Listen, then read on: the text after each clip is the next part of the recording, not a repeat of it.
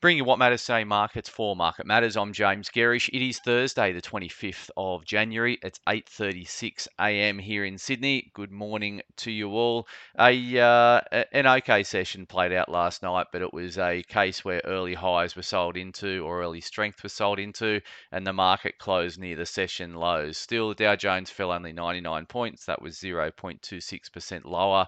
The S&P was up 8 basis points, and the Nasdaq was supported by a decent move in Netflix. That was up 0.55%. The Nasdaq, I should say, after Netflix reported better than expected quarterly numbers the prior night. Initially, bond yields were lower, but they reversed that move to end marginally higher. The US 10-year yield at 4.17%. It was up less than half a basis point. US 2-year yield was fairly flat at 4.37%. There was a lot to get across from a company specific point of view overnight. We've got Freeport McMoran in our international equities portfolio. They released fourth quarter earnings overnight. They beat at the EPS level, 27 cents versus 22 cents. Higher revenue. They talked to stronger demand coming out of copper, rising demand for copper, and they issued some pretty upbeat guidance. So that stock was up 4%. So that's nice. Copper prices were also supported overnight, and we had the double whammy of Chinese stimulus coming into play yesterday. So a good move in copper stocks overnight. ResMed is held in our active growth portfolio. They've just come out with their second quarter results after the close in the US. They've beaten at the EPS level, so earnings per share were higher than expected. That was $1.88 versus consensus of $1.79, so it's about a 5% beat. That was driven by marginally higher revenue, but importantly, margins came in higher than expected. So that's what underpinned the drive at the earnings per share, or the beat at the earnings per share level. I haven't been through their outlook statements yet, their commentary, etc., but they talked to continuing double-digit growth and the like. So looks okay in terms of ResMed. We've also had Tesla just drop their quarterly earnings out as well. So the car maker has produced earnings slightly lower than expectations. So adjusted EPS of 71 cents. They're expecting 73. Revenue was a touch lower than expectations, and pretty much across the board it was a touch lighter than expectations. And they're also guidance for 24 vehicle volume growth. They're saying that it'll be likely lower than in 2023. So that stock's trading down about 3% at last look in after hours trade, and is the only one of the Magnificent Seven to be down so far this year. All right, looking at commodities overnight, reasonable session. They keyed off the back of stimulus coming out of China. So crude oil up 1.2%, WTI at 75.33. Brent punched up through $80 US a barrel to be 80.31. Gold prices, or coal prices, I should say, coal out of Newcastle is trading at $118.60. That's the active contract out of Newcastle, down about 1%. But I note Peabody Energy over in the US was about 3% higher last night, so climbing the wall of weaker commodity prices there. Gold prices down $16 overnight, 0.8%. They're trading at 2012 US an ounce. Copper was up 2%, trading at $3.87 US a pound. Iron ore put on 2% in the Asian session yesterday, and it's back up through that 130 handle, trading around 133.50.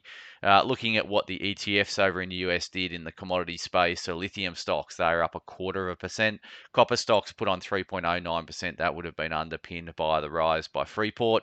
Uranium stocks fell 1.06%, and gold stocks over in Canada were down 1.93%. The US dollar index was a touch lower overnight, but it did recover some of those early losses. So it eventually finished down 30 basis points at 103.28.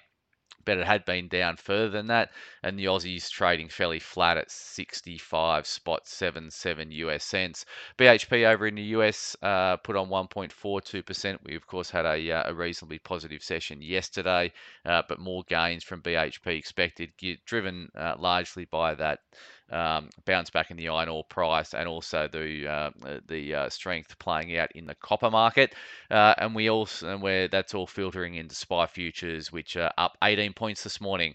0.24% in the last trading day of the week before the Australia Day long weekend kicks in the gear this afternoon. In terms of Aussie companies out with data today, so we've got Fortescue out with production numbers. We've got Mineral Resources, which we own in our active growth portfolio, out with production numbers. As I said before, we've got ResMed that has just dropped their second quarter earnings, which beat at the EPS line. We've got Domino's out with some data as well. And what else? We've got Chorus CNU over in New Zealand, and some fund flow data from Insignia. They're also out with that today. So broker moves out this morning. So BHP has been cut to hold at SBG Securities 51.49. Boral has been cut to sell. That's BLD at Goldman's 490 price target. Centuria Capital CNI, we own this in our active income portfolio and our emerging companies portfolio, but Barrenjoey don't like it. They've been moved to underweight at an 165 price target. Charter Hall Social Infrastructure, CQU, cut to underweight at Barrenjoey. Corporate Travel, CTD, cut to neutral at Goldman's 2070 price target. Domino's Pizza, cut to underperform. That's DMP at Jefferies.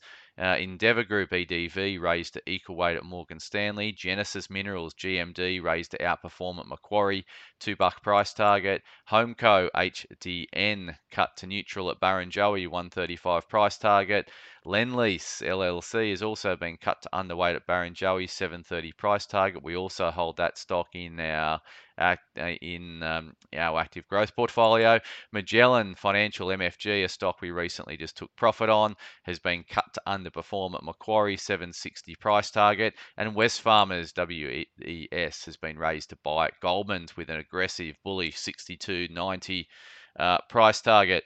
In terms of economic data to get you across today, I don't think there is really any out today of note. Obviously, the focus is going to be around stage 3 tax cuts and what plays out from the Labor government backing away from some of their election promises there. The Market Matters report's going to look at the commodity space. Obviously, we had China out yesterday with some news around their reserve requirement ratios being cut.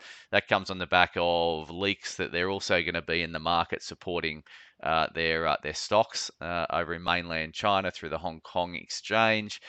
So look, there's some movements around stimulus playing out in China. So that's a topic we're going to focus on in the Market Matters report today. So keep an eye out for that. And as always, thanks for starting your day with Market Matters.